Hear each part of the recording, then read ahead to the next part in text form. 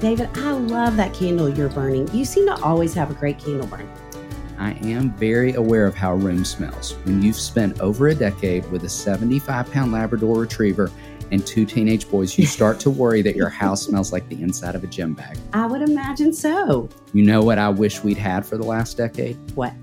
That Puro Air purifier we now own and use all the time. I love my Puro Air too.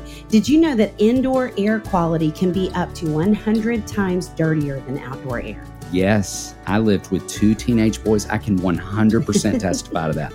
In 30 minutes, this device will remove allergens, dust, smoke, dander, and gases from the room. Gases from a preteen boy? I'm dreading when my nephews start making those gases. Just you wait. Thankfully, Puro Air uses a stronger type of filter called HEPA 14 that filters pollutants at a microscopic level and is backed by scientists from Harvard and MIT. You wouldn't drink unfiltered tap water, so why would you breathe unfiltered air? Thanks to my Puro Air purifier, I feel like I can breathe again. Check it out at getpuroair.com. That's GETPUROAIR.com. One more time, getpuroair.com. Check it out now.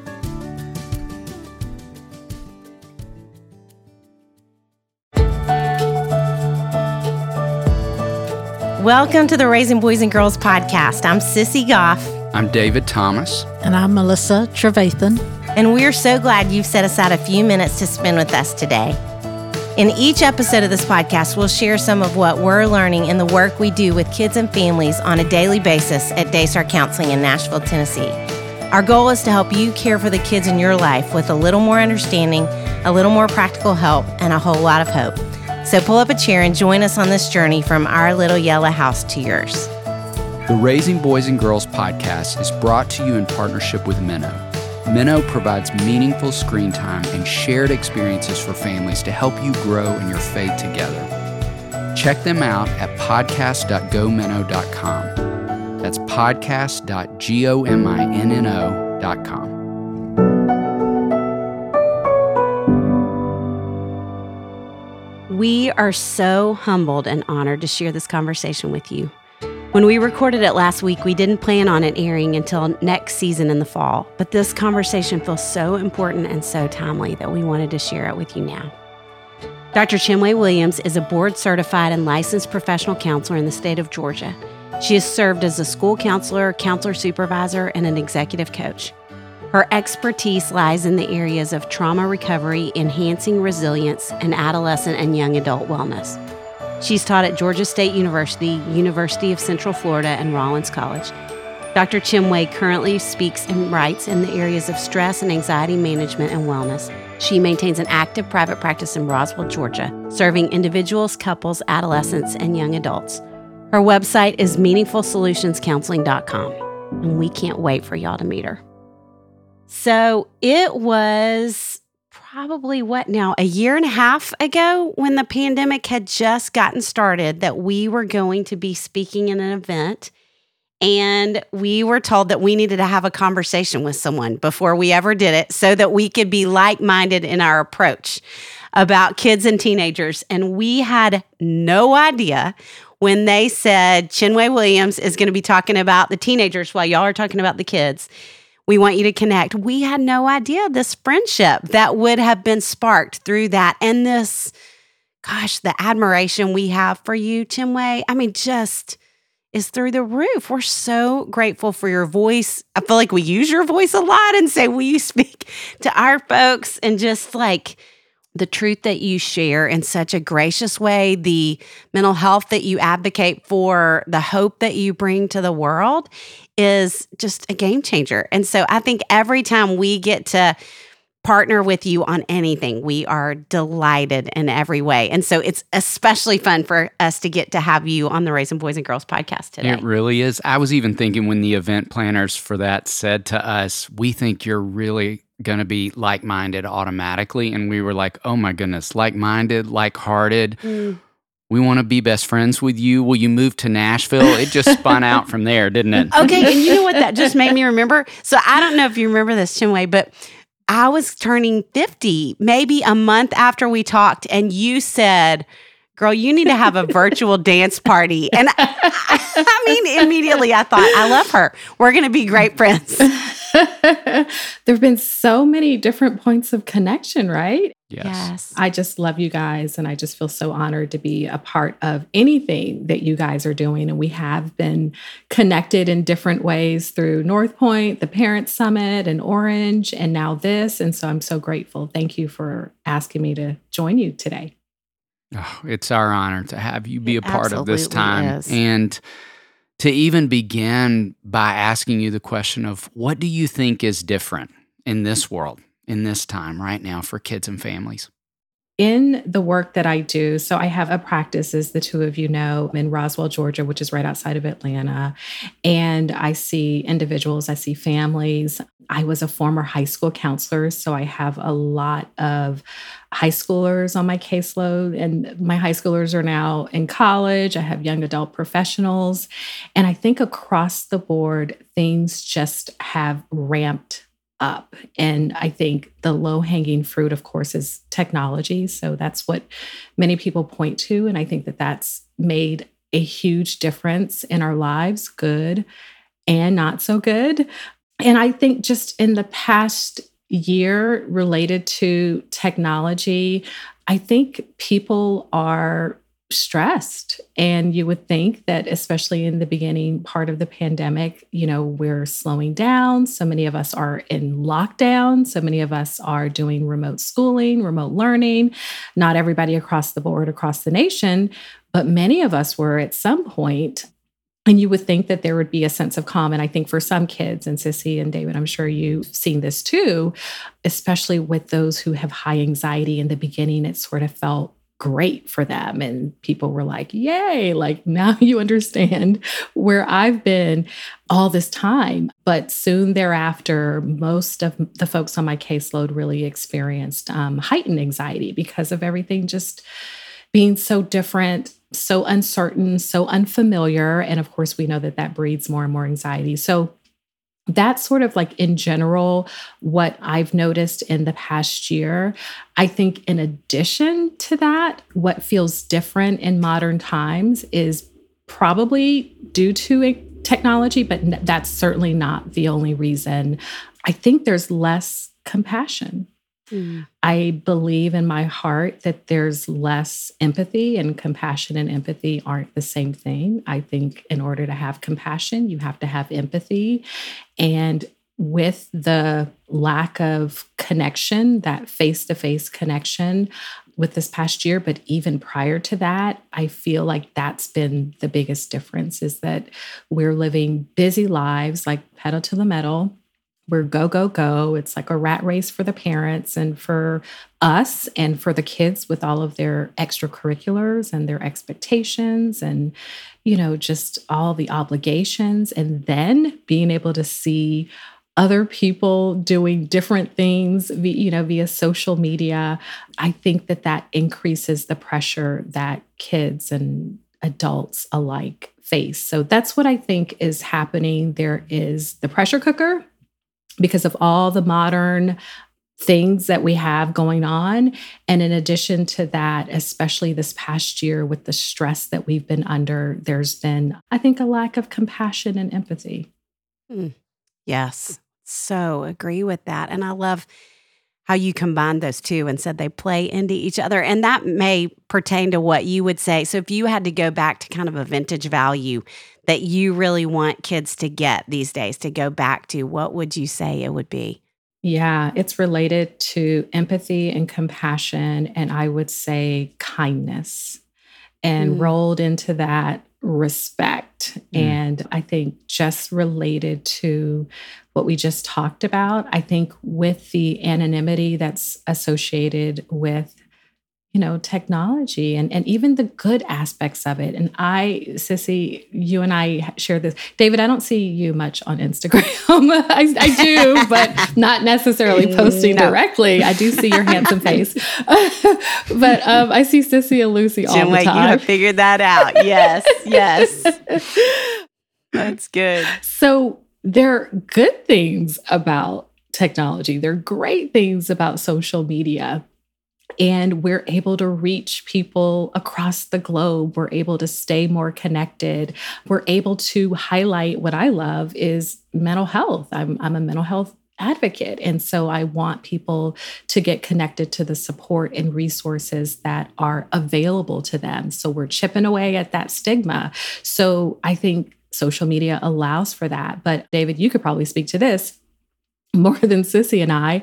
There are drawbacks to that. I think we continue to kind of stay ramped up. We're kind of, checking the notifications and sometimes for me, it takes me forever to post. And so that's time that I could be doing other things. But I'm an adult woman, a wife, a mother with a fully developed frontal lobe. And so it's hard for me. And so I know it's going to be really challenging for our kiddos and for our young adults who don't have like fully developed cognitive brain regions. And so I think the kind of going back to the vintage value, I think kindness sometimes gets lost with the anonymity that we're afforded through social media in particular, and even just technology. My guys are really big video game players and the guys that I counsel, and also my sons and my husband.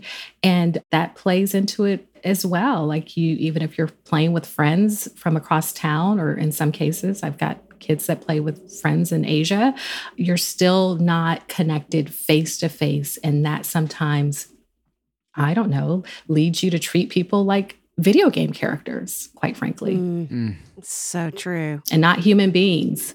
Yes. Wow. That's so good. Mm-hmm.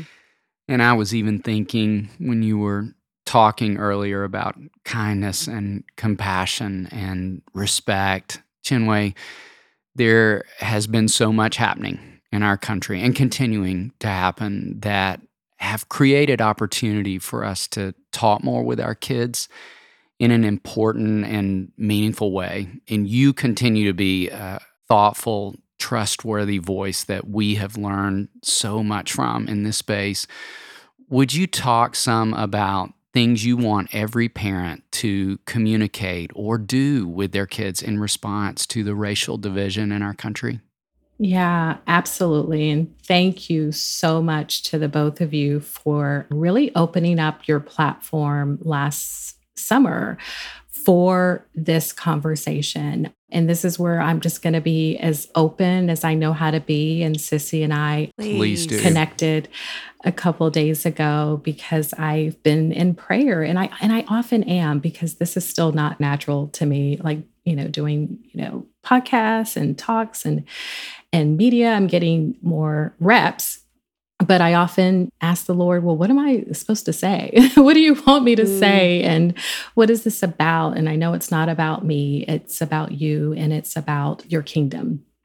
And so I was doing that, and I was taking a walk, and I was praying, and I was like, okay, Lord, I've got Sissy and David's podcast coming up. What do you want me to say? And of course, in light of the shooting death of another African-American by law enforcement, that was like the first thing that popped in my mind. And I was like, okay, Lord, now how do you want me to convey my thoughts? And I didn't get anything immediately, to be honest with you. And then I came home, made myself a cup of coffee, opened up Instagram, and I saw a message by a minister who is also a businesswoman, who's also a powerhouse. Her name is Nona, and she just posted a heartfelt message to mothers, basically sharing her fears and her concerns and her sadness and her heartbreak. And I was in tears because honestly, that's what I was wrestling with. And I was like, God,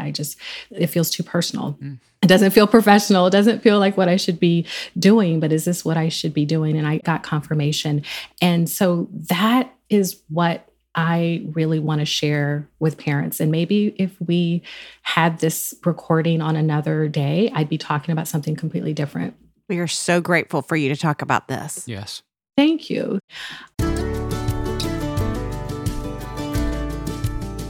Sissy, we just spoke in town last night and reminded the parents in the room about putting on their oxygen mask first. That great reminder that flight attendants give parents when they board flights. With summer rolling around and kids home more hours of the week than ever, that reminder feels so important. A hilarious dad who works from home told me last night at the book table that when school ends, sometimes his sanity does as well. You know who could help that dad out? Our friends at Wendy. Wendy is here to help parents relieve the stress in finding high-quality sitters when they need them. I am talking daily with parents who are worried about summer childcare logistics. Wendy offers a nanny service where they match college students with families for the summer. We all love summer, and your kids especially love summer, but we lose the consistent schedule of kids in school. This creates all kinds of problems. Thankfully, there is a solution to this problem. Wendy, that's WYNDY, is an app that connects families to college student nannies literally in minutes. These college student nannies are background checked, interviewed, and honestly just awesome. Wendy has been around for 7 years. Over 20,000 families have used Wendy to complete more than 140,000 jobs. There are hundreds of qualified college student nannies on Wendy ready to work near you. Families have greater childcare needs in the summer, and college students are looking for jobs. Wendy is here to match families to these college nannies. Everybody wins. This could be part-time or full-time. Wendy has a match for your needs. All you have to do is go to wendy.com/RBG to start a search for a nanny. And as a special offer, they are going to knock $50 off your search if you go through that link. Wendy provides top-notch service, but at a fraction of the cost of a traditional nanny agency and no ongoing fees. Here's how it works. Go to wendy.com/RBG to start your search. A Wendy concierge will find great matches for your job and set up interviews for you. You choose the one you like. Get started now because there are a lot of parents out there looking for nannies for the summer. Go to WYNDY.com/RBG.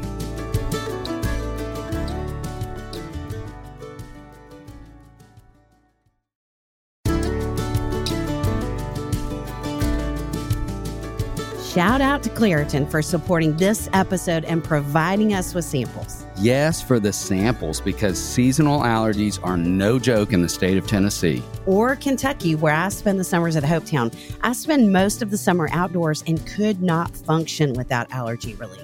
Luckily, for those of us who live with the symptoms of allergies, we can live Claritin Clear with Claritin D.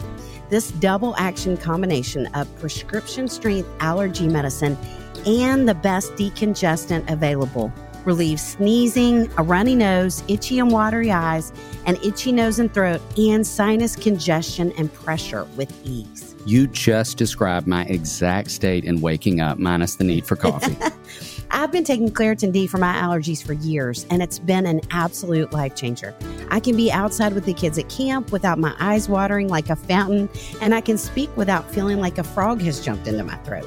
But at Hopetown, a frog could jump into your boat or your bed, and Claritin can't really help with that. That's true, but they've got allergies covered. Ready to live life as if you don't have allergies? It's time to live Claritin Clear. Fast and powerful relief is just a quick trip away. Find Claritin D at the pharmacy counter. Ask for Claritin D at your local pharmacy counter. You don't even need a prescription. Go to Claritin.com right now for a discount so you can live Claritin Clear. Use as directed.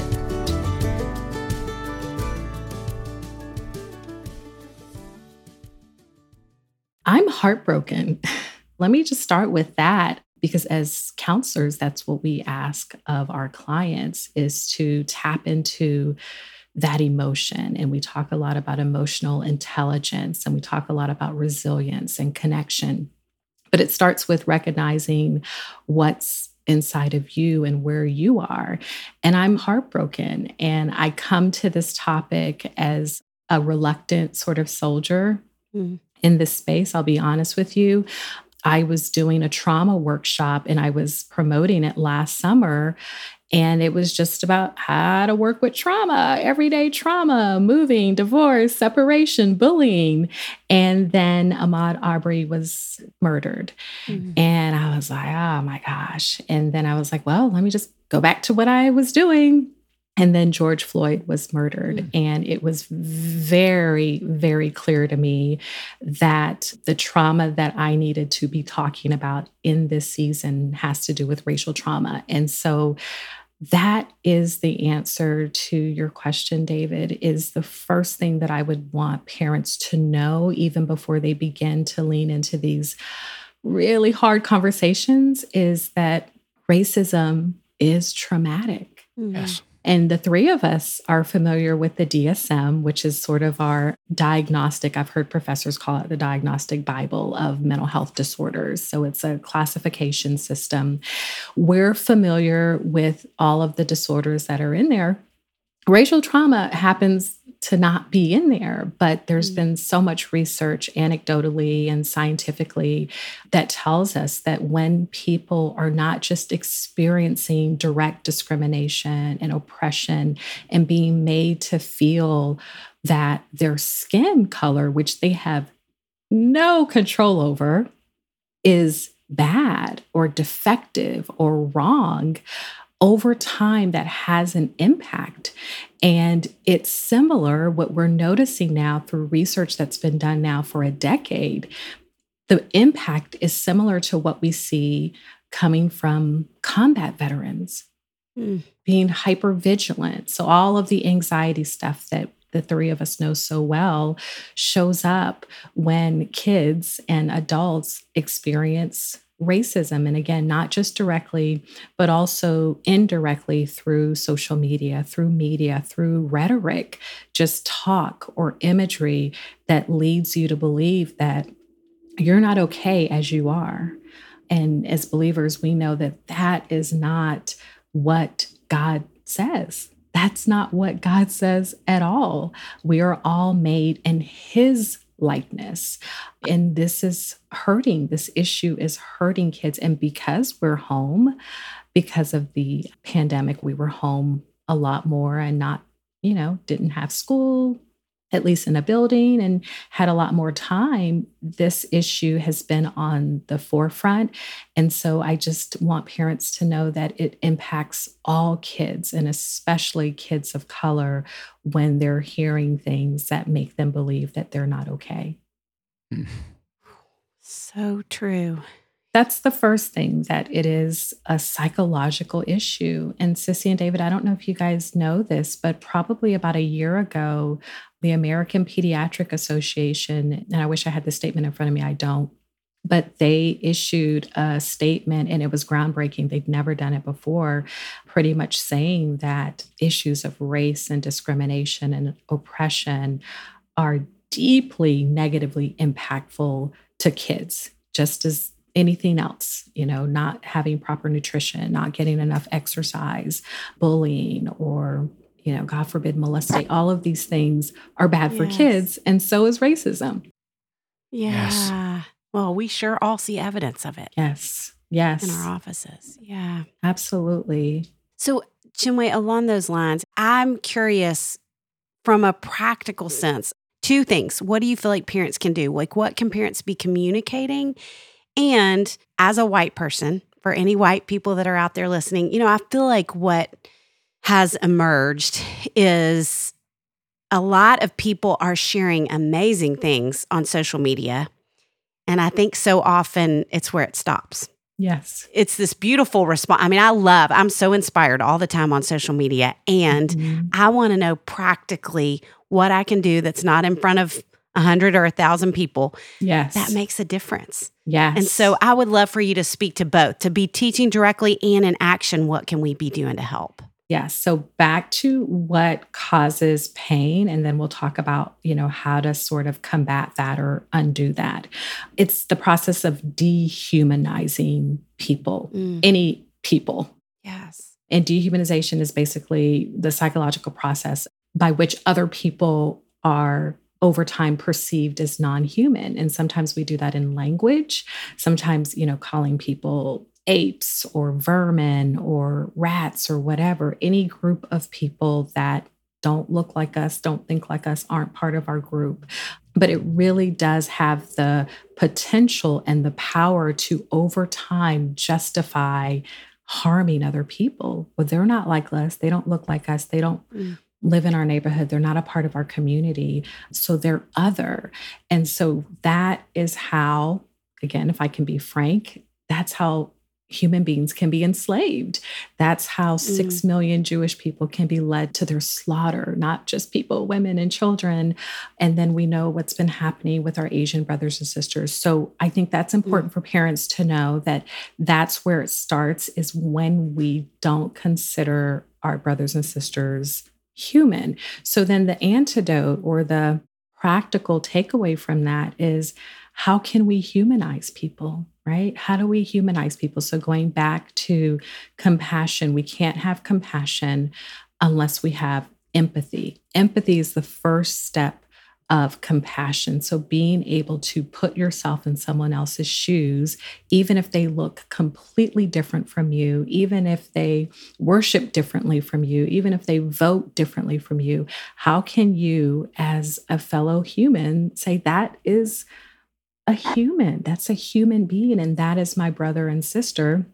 And if that is the case, how am I going to treat them? How am I going to advocate for them? How am I going to fight for rights and justice for that individual? So that's one thing. But for parents in particular, I think a practical strategy is through connection. And you guys write about this and talk about this in so many different ways. I think we as parents can send subtle but powerful messages to our kids and our teens, just the way that we interact with people who don't look like us. I think that storytelling is powerful. Something that the two of you do so brilliantly when I've watched your seminars and read your books. And I'm always moved. I was a school counselor for many years. And whenever I'd go up and do a guidance lesson or run a group, and I would just share a personal story or a story about another kid, everybody just like draws in. I'm sure you guys have seen that happen. It's a powerful tool. So if you as a parent, you're not directly engaging with someone of a different background or color or culture, because just quite frankly, because I hear this from the parents that I counsel, there's just not a lot of diversity in your community. Have you had an interaction even from childhood that you can recount and share with your children that was positive, that was beautiful, that was transformative? I have a neighbor, and we don't have much alike other than we live in the same neighborhood. We have sons that are the exact same age, and we meet at the bus stop every day. And we have lots of great conversations. He happens to be a white male, and he's absolutely delightful. And when all of this erupted last summer, I could tell he wanted to talk about it, and he wasn't quite sure how to talk about race. And that's such a common thing. But it just was on his heart. I could tell that there was a lament there, that he was lamenting. And we both are Christians, I will say that. He brought it up and we just kind of talked about it. And then the next day he came up to me and there were tears in his eyes. And he said, Chinwe, I am 50 years old, and I remember being 13 years old, and I was playing on this basketball team. And I was really, really good at basketball. My parents really wanted to encourage that. And I was the only white guy on the basketball team. And he was like, and I was really nervous. I wasn't sure how I would be accepted. And he said, and truthfully, there were like two guys who really weren't that welcoming. He said, but the coach happened to be African American, and the rest of the team, African American young men, really just embraced me. And the coach, he said, one day I was like, I'm just going to quit. And I told my parents I was going to quit. And the coach talked to me and he was like, son, we want you here. You're so good.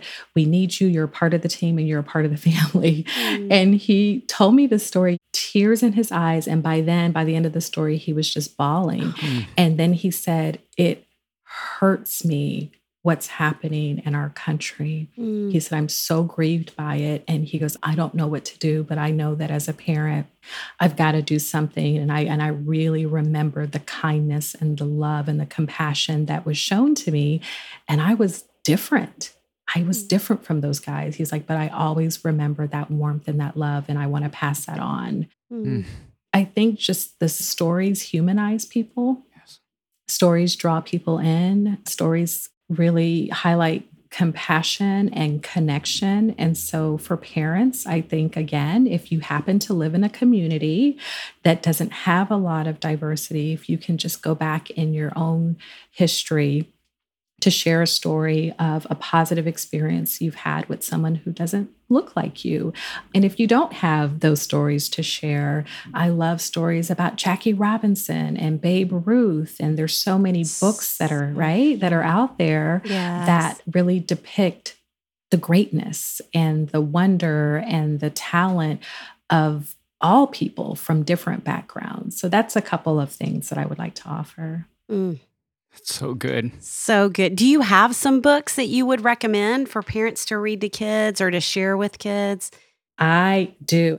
There's several. For kids, I would recommend a book called I Am Enough by Grace Byers, and she's written other wonderful books, so you may be familiar with her. If you go and just pull up the cover, you're going to fall in love with this character. She's just so beautiful. And there's another one called God's Very Good Idea by Trilla J. Newble. For parents of kids who may feel different. They may feel different because they are in a community that doesn't have a lot of kids that look like them, or maybe they have some form of disability or they're in a wheelchair. There is a great book called Happy in Our Skin. And that's by Fran Manushkin, and I hope I'm pronouncing her name correctly. And just a general book about just talking about race that I would recommend. It's actually called Let's Talk About Race, and it's by Julius Lester. And finally, this is such a wonderful book. It's called Something Happened in Our Town, and it's by Marianne Solano. And that's a great, wonderful book that has a white character and a Black child character trying to figure out what happened in this town. Wow. I love Colorful, too. That's a great one. We've been reading that with Henry a lot lately. Oh, yes. We are so thrilled to be partnering with our friends at Minnow to bring back the Raising Boys and Girls podcast. We all know that devices are here to stay. So if you want to make screen time meaningful for your kids, Minnow is for you. A new streaming service designed just for kids.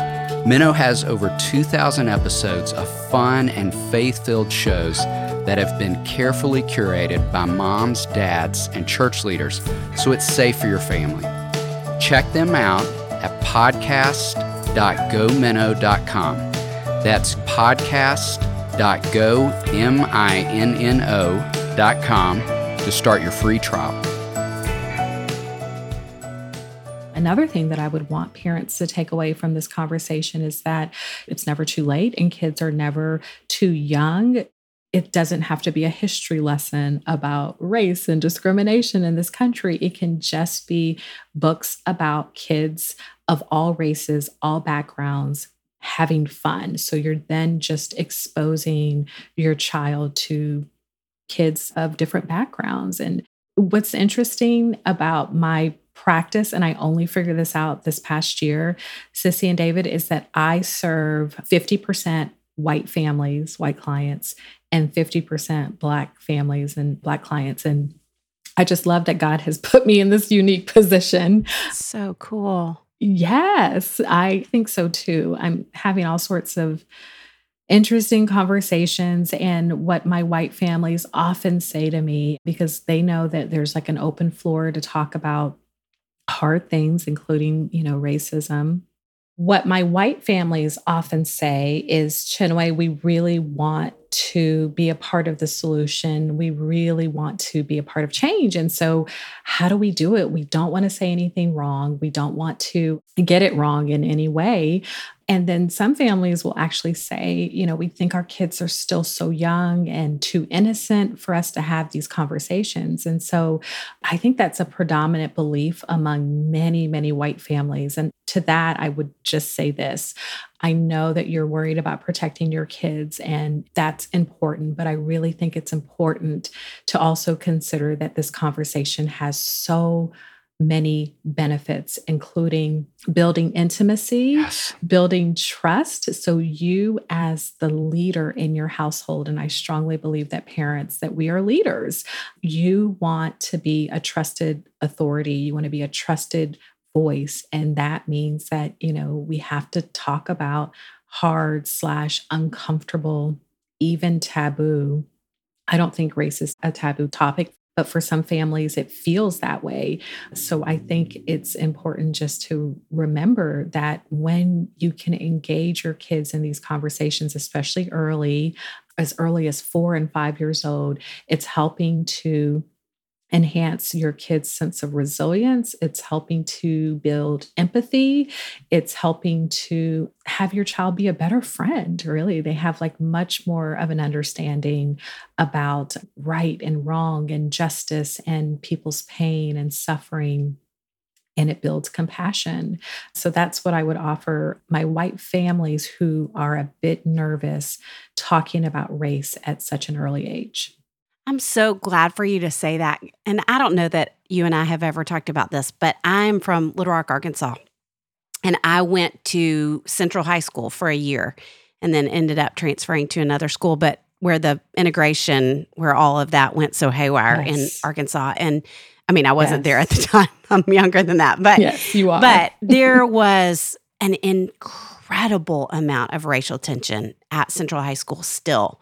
And I think just Little Rock, I mean, I loved where I grew up, but I have to say, I felt so nervous talking about it. And I do think that's so often what stops us from stepping in. And I have been thinking about it so much like grief and how I feel like with grief, we do the same thing where we think, I'm going to say the wrong thing. I don't want to bring this up for someone, especially if it's not an issue for them right now. And I think I can feel my self-consciousness so often, and knowing that I don't ever want to say something that would offend someone ever. And so in my life as a person, I think I default to not saying anything rather than offending someone. And so I think you would say it's like grief. And anybody who would say when they've lost someone, just say something. It doesn't matter if you're saying, hey, help me know how to verbalize this, but still just say something. Does that feel true? Any words you would say to that? Oh, gosh. That feels spot on. And Sissy, I'm so glad you said that, because I think that's the case for so many people. I grew up in Charleston, South Carolina, which I haven't checked recently, but I feel like it's still 99% white. And I went to a Catholic school that was 99% white. So I've been socialized around people of different races. My father is a French professor. He worked at the College of Charleston for like 100 years. He retired a few years ago. So I've been socialized around other cultures, other people from different backgrounds. So I always say, for me, it's easy. It's not always easy. This week has been hard. Sometimes it's emotional. Sometimes I need a moment. But for people who want to engage in the conversations, I'm ready because I've had reps. I've had practice doing it. And I have a comfort and a familiarity around white people and Asian people because that was my upbringing. But I can absolutely understand that for so many people, especially if you've grown up in an environment where there's racial tension, or you were taught, like so many, that we don't talk about this, or that God loves everybody equally. Right. We don't see race. Yes. So we just keep silent. I can understand that. And I've had friends tell me the exact same thing. But you hit the nail right on the head, Sissy. It's like grief. It's like when people are hurting, it's hard to know what to say. It's hard to know how to connect. But you recognize it. And we know through neuroscience research, which I know the three of us are big, huge fans of, it's informed my counseling and changed it and transformed it 1,000%. There are things called mirror neurons. So when you sit with people, you can tell that people are in distress by their vocal tone, by the look on their face, their eyes, their posture even, right? And so we feel that. We can feel those cues when we sit with people in therapy that they're hurting. But by the way, as humans, we have that ability. And so when people are hurting, even if you don't fully understand it, even if you don't agree with it, which is a whole nother conversation. Yes. But when people say they're hurting, you have to lean in. And yes, you're not going to find the exact right words, and the words aren't going to come out perfectly. And even for me, I live in the world of trauma and grief. And sometimes I'm like, Lord, when I'm sitting with a client, I'm like, Lord, what do I say? But it's not always about what you say. It's about oftentimes what you do. And if you do reach out, even via text, and I've gotten messages from you, Sissy, via DMs on Instagram, just saying, I'm thinking about you. I know you did this hard thing and my heart hurts for you. I love you. I care about you. I'm sorry for your hurt. I have friends from the Asian American community, and what we know happened here in Atlanta just a few weeks ago was so devastating. And I've talked to them and I've asked them what's been helpful. And they said, people don't fully know or understand or know all the details of this. None of that stuff matters. All that matters is that human to human connection when someone else, another one of God's children, is hurting, you connect and just say, I see you and I love you. And that is enough. That is enough. I just keep saying in my head, yes, I yes, know, me yes, too, yes, yes. me too. And you need to be very careful saying a whole other conversation around the two of us, because we'd like to have 100 other conversations with you. Yes. We keep you on all day. I would love it. I'd love to ask you another question if we could. You talked about your kids a few minutes ago, mentioned them, and would love if you would just tell us a little bit about your kids and something, Chinwe, that you would say they are teaching you in this season. Oh my gosh. Well, can I just say that I guess they're teaching me about patience, but I had a whole lot more patience before I became a parent. I've got to tell you, I know parenting teaches you about patience, but I don't know that you really gain more patience. I don't know. I have 3 beautiful souls that the Lord allows me to care for. So I have Jalen, who is my 17-year-old bonus daughter. She did not come from my loins, but she's mine just the same. Yes, she's with us probably every other week. And she's a senior and she loves art. She's really into animation and she's super smart. She's absolutely lovely, so sweet. And then I have Brayden, who is my 9-year-old, and he is on the autism spectrum. And David, you just talked about a whole nother conversation. That's a whole nother conversation. Yes. Sign us up. We would love to do that. Yes, we would. God has been really working on me and my husband around the processing of that journey. But it took me a couple of years, and I like to share. I'm pretty much an open book, but I got to tell you, when we got that diagnosis when he was 3 years old, it took me a couple of years to share. And I had people wanting me to blog and talk about it and do seminars. I was like, I'm not ready yet, but we have come a long way. He is brilliant. He is kind-hearted. He is thoughtful. If you ever follow me on Instagram, you know that he does not love taking pictures. So he's the one that's sort of making a face or like, okay, mommy, you said one more.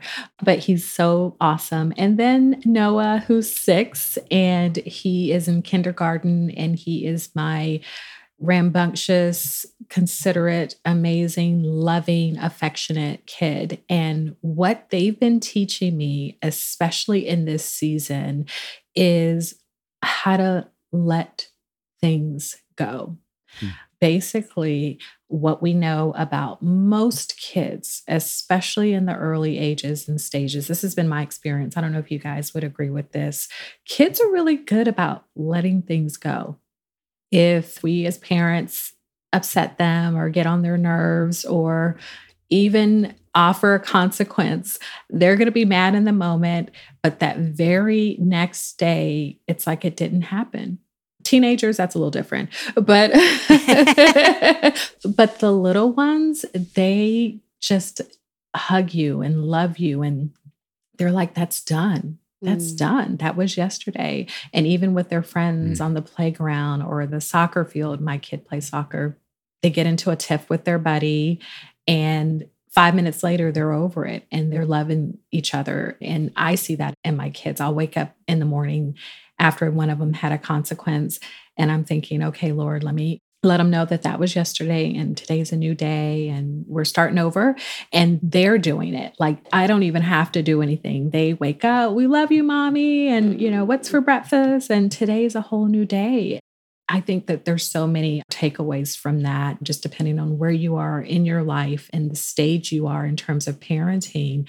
Offer yourself a lot of compassion, especially now, especially with the stress of the change and the new normal and all the transitions that we've experienced. Let things go. Let things go. Every day, the Lord offers us a fresh new anointing. Every day is a brand new day to just do the very best that you can. Maya Angelou, I believe, said, when you don't know better, you kind of do what you do. But when you know better, you do better, right? And so every single day we're learning and we're trying to do better. And that's what my kids teach me, that I don't have to hold on to something. If I made a parenting mistake, if I lost my temper. I love that. Okay, Chinwe, so if you had to kind of back up and get big picture, what would you say are 2 or 3 of your guiding principles as a parent? Maybe it's dancing because you were dancing in the background. That was fun. Dance parties. Yeah, dancing, because I'm a big fan of fun. So here's the odd thing. Maybe you guys get this too, but I live in the world of trauma, grief, and pain, but I like to laugh and I like to have fun. And in my sessions, I always point my clients towards hope, right? There's always hope. So that's who I am. I'm a glass half full type of person. So I have a ton of optimism. And that's really what I think is one of my guiding principles as a parent. We have to have fun. Do you guys remember that old school saying, something to the effect of, all work and no play makes Jack a dull boy? Yes. But that's a guiding principle for me. It's like, no matter what's going on, global pandemic, stress. We lost my mother-in-law last year. There are tons of loss. Sorry. Thank you so much. And I'm so sorry for you lost your grandmother, Sissy, right? Not too long ago. Thank you, Chinwe. So blessings to you and your family. Loss is hard. Life is hard. But if we're on this side of heaven, it's a blessing and we have to enjoy every single moment. So that's a guiding principle for me, is cherish each moment, inject fun as often as you can, and you don't have to spend a whole lot of money to do it. So that's it. Cherish every moment, inject fun wherever you can. And what my kids have taught me is a guiding principle that every day offers a fresh new anointing. Thank you, Jesus. And we can always start over. We can always push the reset button, and we shouldn't beat ourselves up as parents because we're thinking about it. They're not thinking about it. They just want to be loved and loved some more. So good. Everyone listening who had not yet had an opportunity to discover this amazing human being is now understanding why we said all the things we said on the front side of this podcast and how excited we have been to have your voice as a part of this time. And I just am listening and learning, as I feel like I do every time I intersect with you.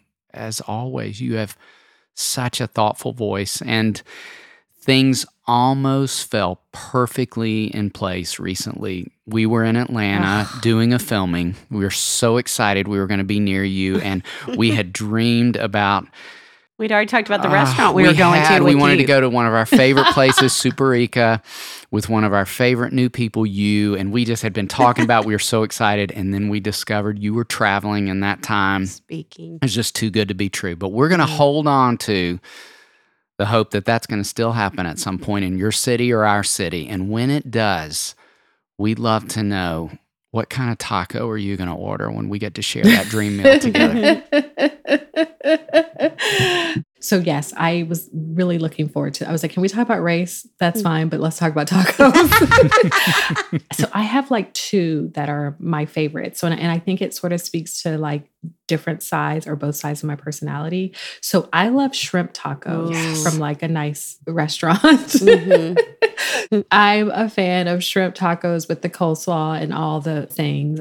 Sometimes like they have like cilantro sauce or something that goes with it. It's so yummy. And so that's like a soft shell taco, right?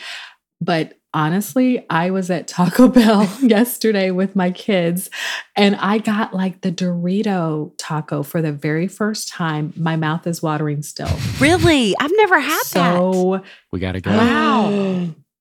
Wow. So good. When's the last time you've been to Taco Bell? It's been a little bit.